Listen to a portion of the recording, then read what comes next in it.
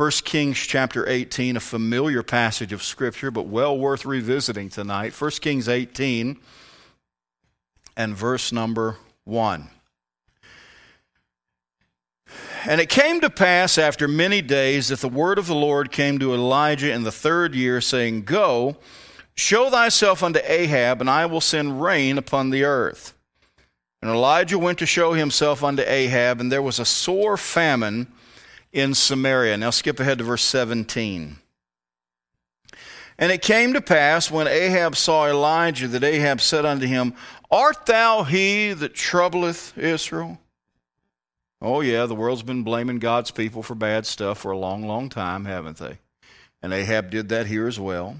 Art thou he that troubleth Israel? And he answered, I have not troubled Israel, but thou and thy father's house, and that ye have forsaken the commandments of the Lord, and thou hast followed Balaam. Now therefore send and gather to me all Israel unto Mount Carmel, and the prophets of Baal 450, and the prophets of the groves 400, which eat at Jezebel's table. So Ahab sent unto all the children of Israel, and gathered the prophets together unto Mount Carmel. And Elijah came unto all the people and said, How long halt ye between two opinions? Remember that phrase. We'll be back to it. How long halt ye between two opinions? If the Lord be God, follow him. But if Baal, then follow him. And the people answered him not a word. They're Baptists. He's listening for an amen or something. Nothing. Yeah. Then said Elijah unto the people, we're verse 22 now, I even only remain a prophet of the Lord. Now we know that Elijah's mistaken when he says that. God clears that up later. He's mistaken. He says something that's false.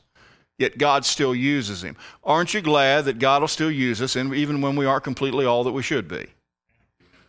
I'm thankful of that. Elijah said unto the people, even I only remain a prophet of the Lord, but Baal's prophets are 450 men. Let them therefore give us 2 bullocks. And let them choose 1 bullock for themselves, and cut it in pieces, and lay it on wood, and put no fire under. And I will dress the other bullock, and lay it on wood, and put no fire under. And call ye on the name of your gods, and I will call on the name of the Lord. And the God that answereth by fire, let him be God. And all the people answered and said, It is well spoken. If we were to transpose that into modern nomenclature, they'd say, deal. And Elijah said unto the prophets of Baal, Choose you 1 bullock for yourselves, and dress it first, for ye are many, and call on the name of your gods, but put no fire under. And they took the bullock which was given them, and they dressed it, and called on the name of Baal from morning even until noon, saying, O Baal, hear us! But there was no voice, nor any that answered. And they leaped upon the altar which was made. Can we pause here for just a second? Sometimes the world doesn't make sense. You leap on the altar. What are you trying to get Baal to do? Send fire down to consume the altar? So you leap on the altar? Not the smartest bunch of people we're dealing with here, right? They leaped upon the altar which was made. Verse 27 is going to tickle a few of our students that are in my class, because we covered this in one of our lessons. We talked about this, and so if you notice them having some kind of reaction to this, just ask them, they'll explain it to you. Verse 27, it came to pass at noon that Elijah mocked them and said, Cry aloud, for he is a god. Either he is talking, or he is pursuing, or he is in a journey, or peradventure he sleepeth and must be awaked. I'll give you this much. There are other translations, one in particular, that grossly mistranslates this verse, to the point that it's actually a little bit funny. But what they say Elijah said, he did not say. Verse 28, they cried aloud, cut themselves after their manner with knives and lancets, till the blood gushed out upon them. And it came to pass, when midday was past, and they prophesied until the time of the offering of the evening sacrifice, that there was neither voice, nor any to answer, nor any that regarded. Elijah said to all the people, Come near unto me. And all the people came near unto him, and he repaired the altar of the Lord that was broken down. And Elijah took 12 stones according to the number of the tribes of the sons of Jacob, unto whom the word of the Lord came, saying, Israel shall be thy name. And with the stones he built an altar in the name of the Lord. And he made a trench about the altar as great as would contain 2 measures of seed. And he put the wood in order and cut the bullock in pieces and laid it on the wood and said, fill four barrels with water and pour it on the burnt sacrifice and on the wood. He said, do it the second time. They did it the second time. He said, do it the third time. They did it the third time. And the water ran round about the altar, and he filled the trench also with water. Now, some have tried to attack this passage and say that there's some kind of inconsistency here because they're in the midst of a drought. There's no water to be found. So where'd they get the water? Mount Carmel is not far from the Mediterranean Sea. There was still water in the Mediterranean. It wasn't potable, wasn't drinkable, but still would serve this purpose. So there's no contradiction here. In the Bible, there aren't any contradictions. Okay. Verse 36, it came to pass at the time of the offering of the evening sacrifice that Elijah the prophet came near and said, Lord God of Abraham, Isaac, and of Israel, let it be known this day that thou art God in Israel, and that I am thy servant, that I have done all these things at thy word. Hear me, O Lord, hear me, that this people may know that thou art the Lord God, and that thou hast turned their heart back again. Could I pause here and remind you that while it's wonderful to spend lengthy amounts of time in prayer, you don't have to be lengthy for its own sake. Elijah's prayer is 63 words long, and it got it done. Because what happened? Then the fire of the Lord fell and consumed the burnt sacrifice and the wood and the stones and the dust and licked up the water that was in the trench. When all the people saw it, they fell on their faces. And they said, the Lord, He is the God. The Lord, He is the God. And Elijah said unto them, take the prophets of Baal, let not one of them escape. And they took them, and Elijah brought them down to the brook Kishon and slew them there. If you were to look at your lives, respectively, you would know this to be true. Our lives consist of a veritable parade of choices. We are constantly making choices. Now, some of those choices are pretty innocuous. They're not what we would call, earth-shattering. And what we want to talk about tonight are not those little choices that don't really have any real meaning. For instance, that you chose a blue shirt over a red shirt. It's just not a big deal. Okay? I know preachers that believe in wearing just white shirts. Can I just tell you something? God does not care what color your shirt is on Sunday morning. He just doesn't. I can't find that anywhere in Scripture. Okay? And why do I mention that? Because some Christians get so intent on honoring the Lord that they allow themselves to go further than what the Bible and what God expects of us, and it drives them crazy. God doesn't intend us to be that way. Is God in the details? Sure He is. Is there any aspect of your life God doesn't care about? No, there's no aspect of your life God doesn't care about. But be careful. Don't let the devil make you so religious, so I have to cross every T and dot every I, and you forget about grace.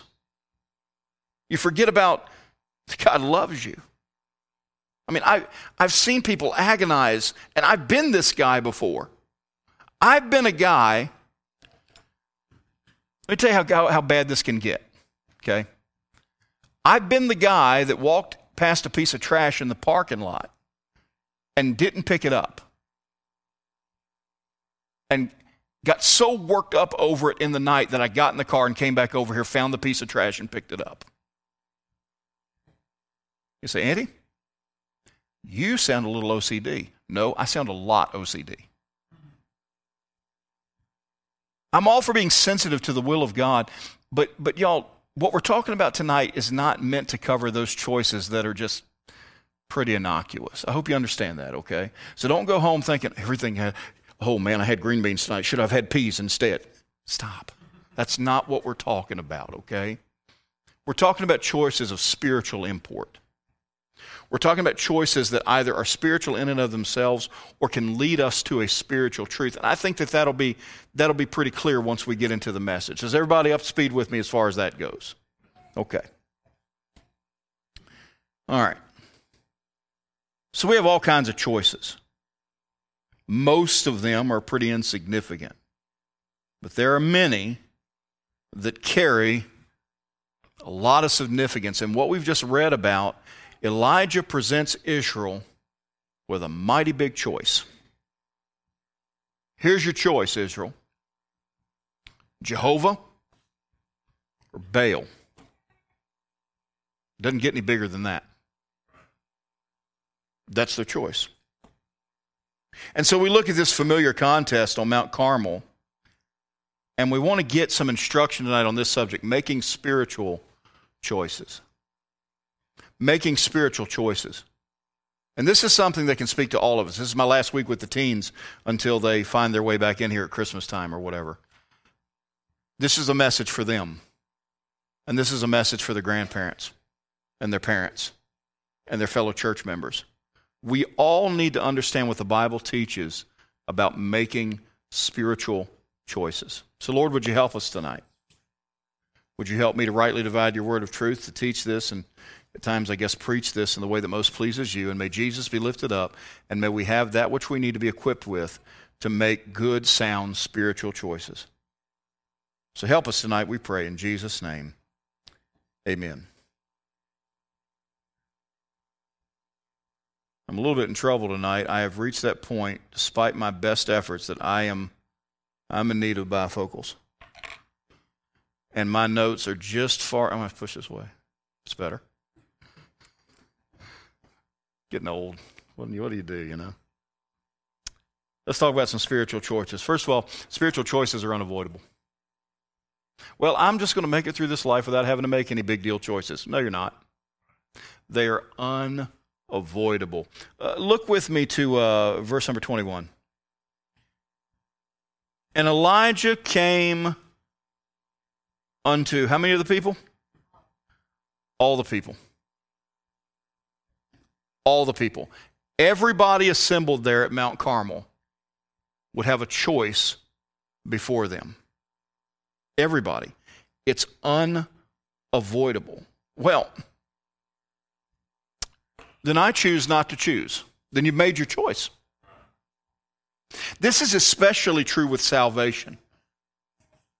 When you're witnessing to somebody and they tell you something along these lines, well, I just haven't decided yet. Then you have. Do you remember what Jesus said in John chapter 3? In fact, let's go there. Hold your place here. Let's look at it. John chapter 3, verse number 18.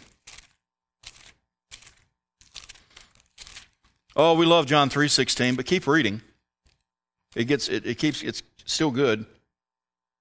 For God so loved the world that he gave his only begotten Son, that whosoever believeth in him should not perish, but have everlasting life. For God sent not his Son into the world to condemn the world, but that the world through him might be saved. And listen to this. He that believeth on him is not condemned, but he that believeth not is condemned already. Sirs, what must I do to be saved? Believe on the Lord Jesus Christ, and thou shalt be saved in thy house. Sirs, what must I do to be lost? The answer is nothing. Do nothing. That's our default setting. So if you choose against the Lord, then if you refuse to choose for the Lord, then you might as well have chose against him, because it's the same outcome. There's no avoiding it. Spiritual choices are unavoidable. Number 2, spiritual choices are a dichotomy. Now, what do I mean by that? If somebody presents you with a situation and gives you only 2 possibilities when there's more than that, that's called a false dichotomy. And so a dichotomy would mean you only have 2 possibilities. And when we make spiritual choices, fundamentally, there's only 2 possibilities. Okay? Look at what he says. Verse 21. He came unto all the people and said, how long halt ye between how many opinions? 2. How long halt ye between 2 opinions? If the Lord be God, follow him. But if Baal, then follow him. Now, it's important to understand that there can be options within a choice. But fundamentally, when it comes to serving God, being saved or serving God, it's a dichotomy. There's only two possibilities. Now, let me see if I can illustrate that to you. Go to Joshua 24. This is a familiar passage too. Joshua 24. It seems that Joshua is giving more than two choices, but he's not. He's giving options within two choices. Joshua 24, verse number 14.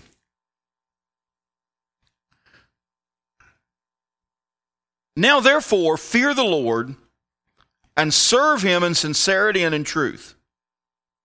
And put away the gods which your fathers served on the other side of the flood and in Egypt, and serve ye the Lord. And if it seem evil unto you to serve the Lord, choose you this day whom you will serve, whether the gods which your fathers served that were on the other side of the flood, or the gods of the Amorites in whose land you dwell. But as for me and my house, we will serve the Lord. The choice is a dichotomy. He gives them options within one of the choice. Yeah, you can choose to serve the God of the Amorites. You can choose the gods of your fathers that they served across the flood. But we're serving Jehovah. What's basically being said is, here's your choice: Jehovah or everything else. And that's what it comes down to. When we make spiritual choices, we are either choosing to please God or not to please God. Now, there's all kinds of options within not pleasing God, but there's only one choice. Everybody with me? Right now, as we make choices, we are not choosing between God and this and this and this. No. Nor are we choosing this measure of God or this measure of God or this measure of God. Every spiritual choice we make comes down to, do I want to please God or not? That's it. Being saved, I am either choosing to please God by believing on Christ as He's commanded me to do, or I choose to reject Him. It does not matter, frankly, if you reject Christ, it does not matter where you go from there. If you reject Christ for Buddhism, Mormonism, dead religion, humanism, atheism, doesn't matter. It all has the same outcome.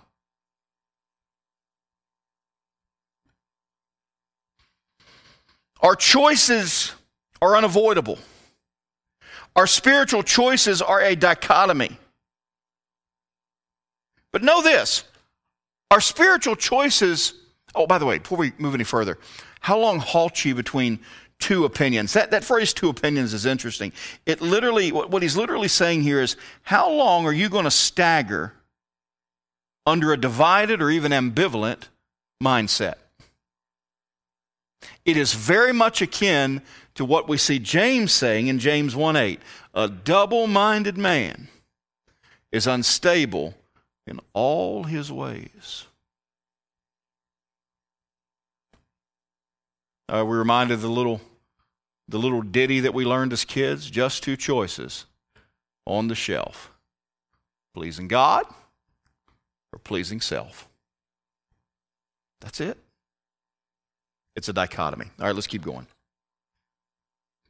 Spiritual choices are unavoidable. Spiritual choices present a dichotomy.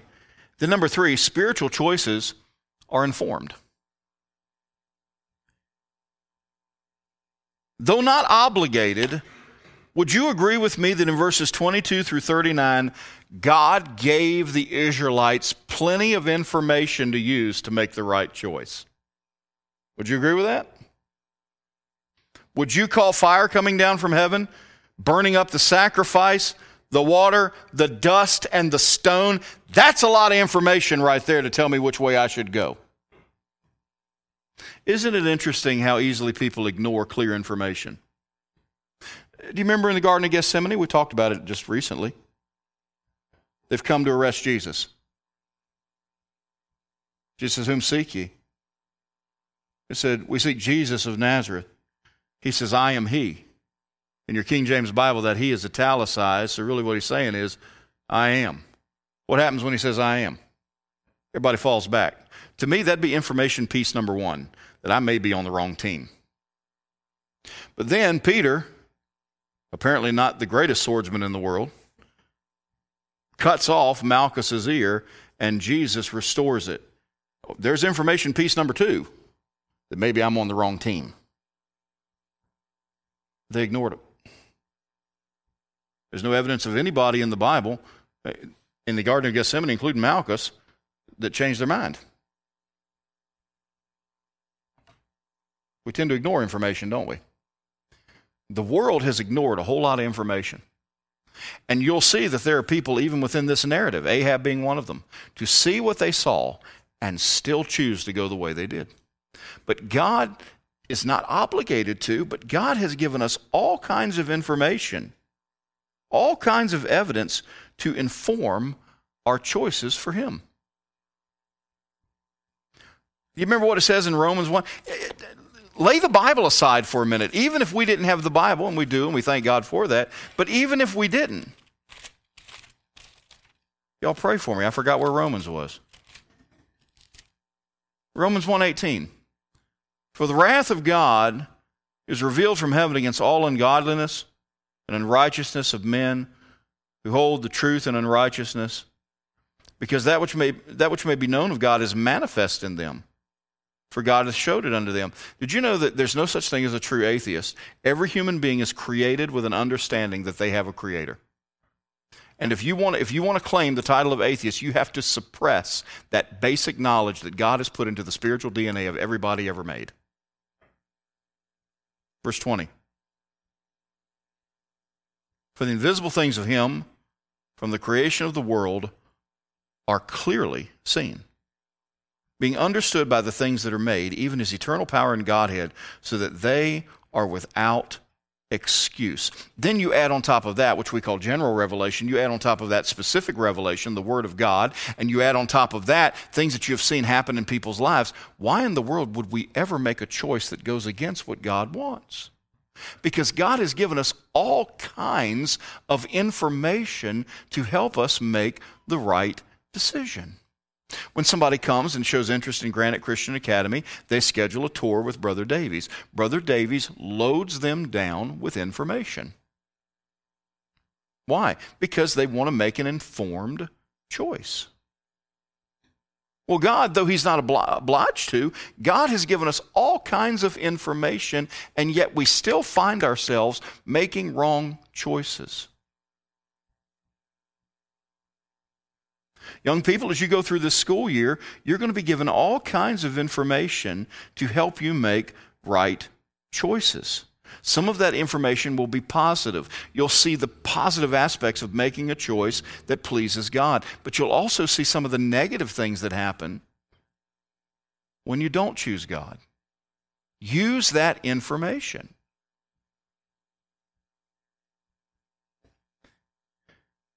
This idea of blind faith, that's a rare thing in the Bible. I don't even know if it technically even exists.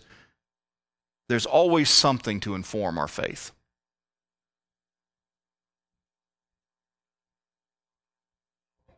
And God has given us plenty of pertinent info to help us make the right choices.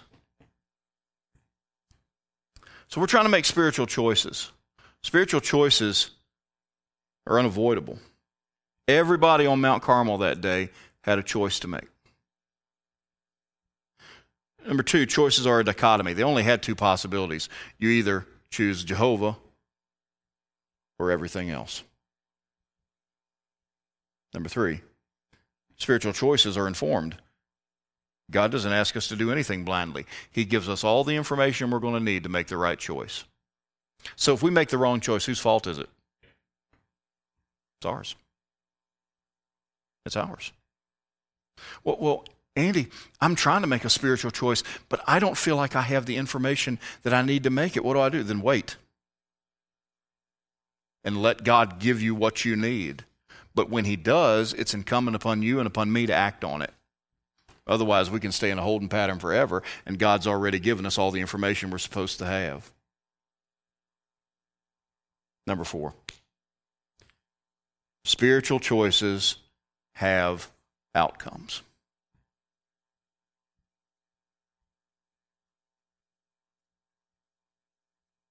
Look at verse number 40.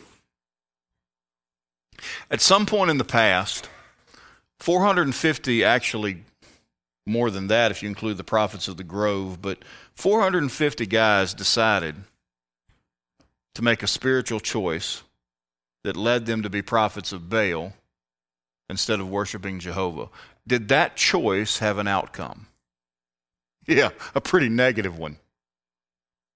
Verse 40. And Elijah said unto them, take the prophets of Baal, let not one of them escape. And they took them, and Elijah brought them down to the brook Kishon and slew them there.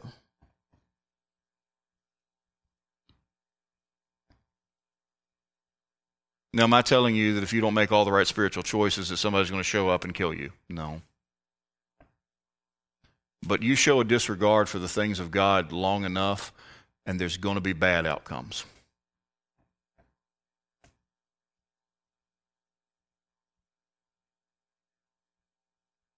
Anybody that's ever been in a ministerial role, from Sunday school to pastoring to anything on the plane of ministry, you've invested in people. And when you see people make bad spiritual choices that leads to negative outcomes, it's heartbreaking every time.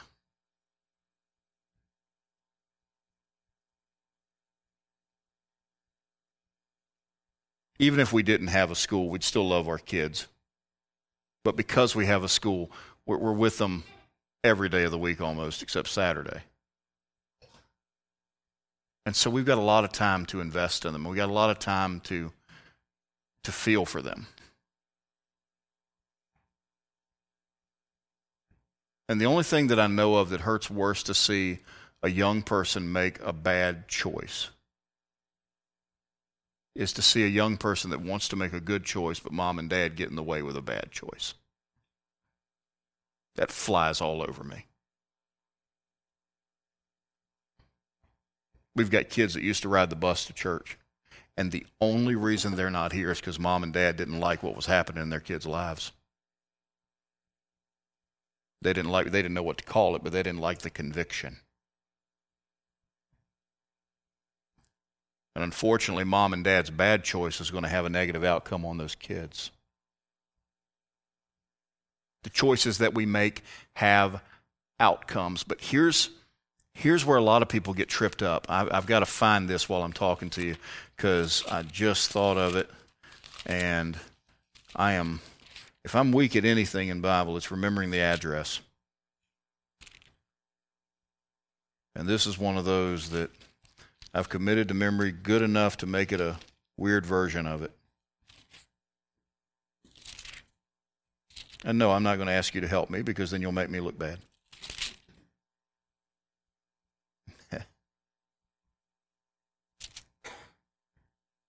Ha!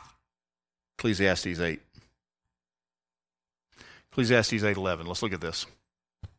This is one of the reasons that people persist in bad choices.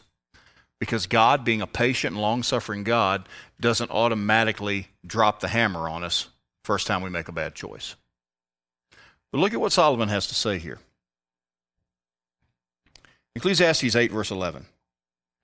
Because sentence against an evil work is not executed speedily, therefore the heart of the sons of men is fully set in them to do evil. Though a sinner do evil 100 times, and his days be prolonged, yet surely I know that it shall be well with them that fear God, which fear before him. But it shall not be well with the wicked, neither shall he prolong his days, which are as a shadow, because he feareth not before God. What's he saying? There's a whole lot of people out there, and sadly this has found its way into Christians' lives too, that because they don't see or perceive immediate consequences to their bad choices, oh, then this must not be too bad. I'm just going to stick in. I'm staying with this. I'm able to live this way, and things are still pretty good. We see it all the time. People treat the exception as the rule. Well, my neighbor, they lived together, and they lived in sin for years, and then at the end they got saved, and now their life's great. Yeah, that's an exception. It's not the rule. And if they truly did get saved, you know what they're going to tell you? They got scar after scar after scar after scar that they wish they could go back and get rid of. And so because our outcomes are delayed, we have this idea that God's indifferent to it. No, he is not. But I'm going to tell you from personal experience, when it does finally catch up to you, it's bad. It hits hard. Spiritual choices always have outcomes. Can I give you a real simple formula for this? Go to Deuteronomy chapter 30. Deuteronomy chapter 30. Super simple formula. Yes, it's Old Testament, but it still works. God hasn't changed his mind about this morally.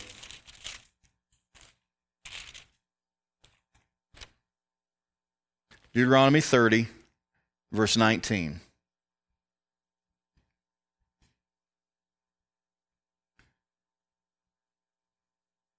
Let's go back to verse 15.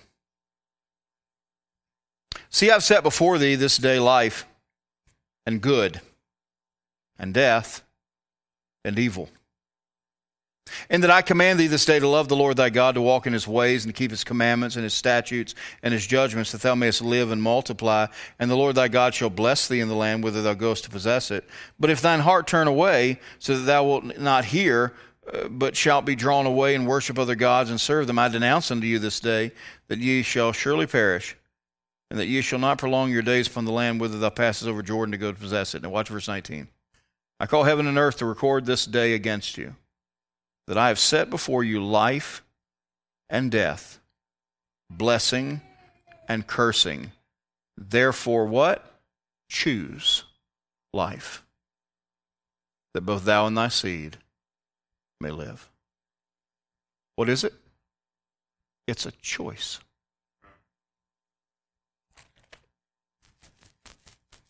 Every sin I've ever committed has been a choice. Sometimes we have a hard time processing the idea that we are sinners by nature and sinners by birth. Well, if you have a difficult time with that, then just accept this truth and it'll clear it up for you. I'm also a sinner by choice.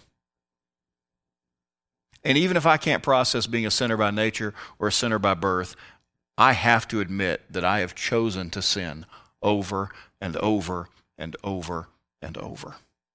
It's always been a choice. No, we're not talking about red shirt versus blue shirt. We're not talking about peas versus green beans. But every one of us, every day, is faced with choices that are either going to draw us closer to the Lord or push us farther away.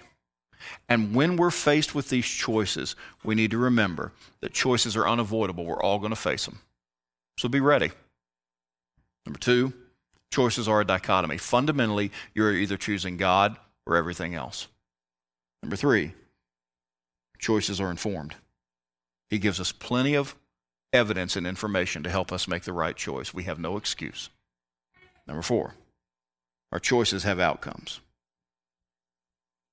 We tend to focus on the negative, but can I just tell you quickly about a positive?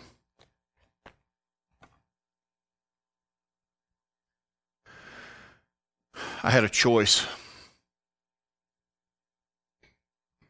God called me to preach. I surrendered to that choice. Or I surrendered that choice to Him and said, Lord, I'll preach. I immediately enrolled in a local Bible college there not far from where I lived. And I tried my very best to attend that Bible college and do the work and to do it well and maintain a full-time job, which was the only way I was going to pay for it. I just couldn't. Physically, I couldn't. I'd fall asleep in class. I was flunking grades. I mean, it was ugly. And I just realized I am just throwing money away. So I had another choice. Maybe I was wrong about the calling. No, I got to stick with it. So I said, okay, maybe the Lord wants me to be a lay preacher that just helps a pastor, and I'm willing to do that. So be it. And I chose to, if God would help me, to just stay stay on that path. I ended up getting a job that was really a good job. I was doing well. The benefits, back then, man, the benefits were so cheap. It's not that way anymore. The benefits were so cheap.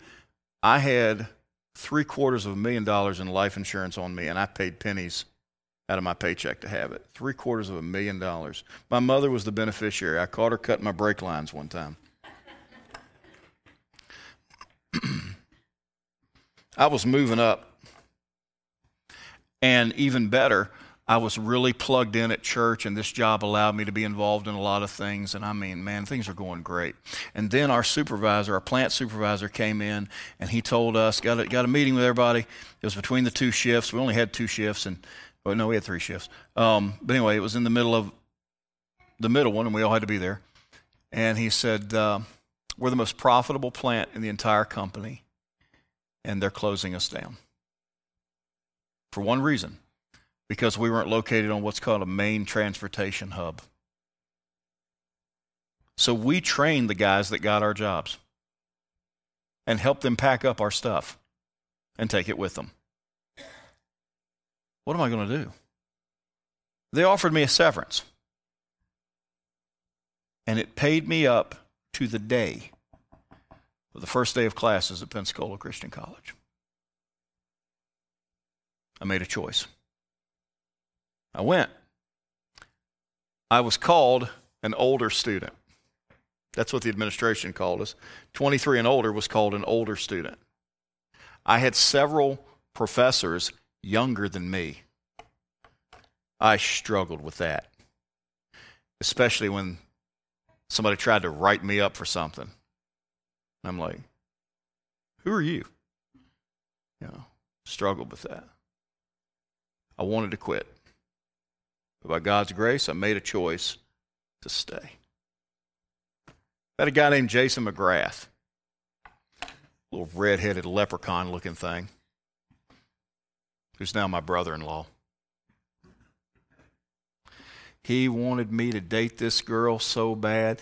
The girl that he was dating, it's her sister. She's awesome. He even went so far as to tell me this: if I wasn't dating this one, I'd date her sister. I still don't quite process that well. I met her, she met me, we weren't interested.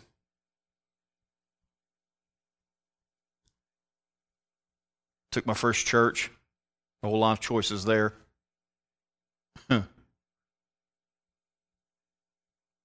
Broke up with a girl, flipping through Facebook. I do not recommend this as a normal method. Come across the profile of the girl that they tried to fix me up with. I made a choice. I messaged her. Long story short, we started dating, had a long-distance relationship, started flying back and forth from Richmond to Atlanta. For long, I made a choice to ask her to marry me. She made a choice. Now, I don't know what she'd say about the bad, whether her choice was good, but I thought it was a good choice. We had opportunities. We candidated 5 churches in this whole process. We believed God would have us to choose one. I'm saying if you'll let God have his way in your life and you'll make good choices, it won't always be evident to you in that moment, but God with good choices is building things. He's putting things together like a puzzle that you can't see.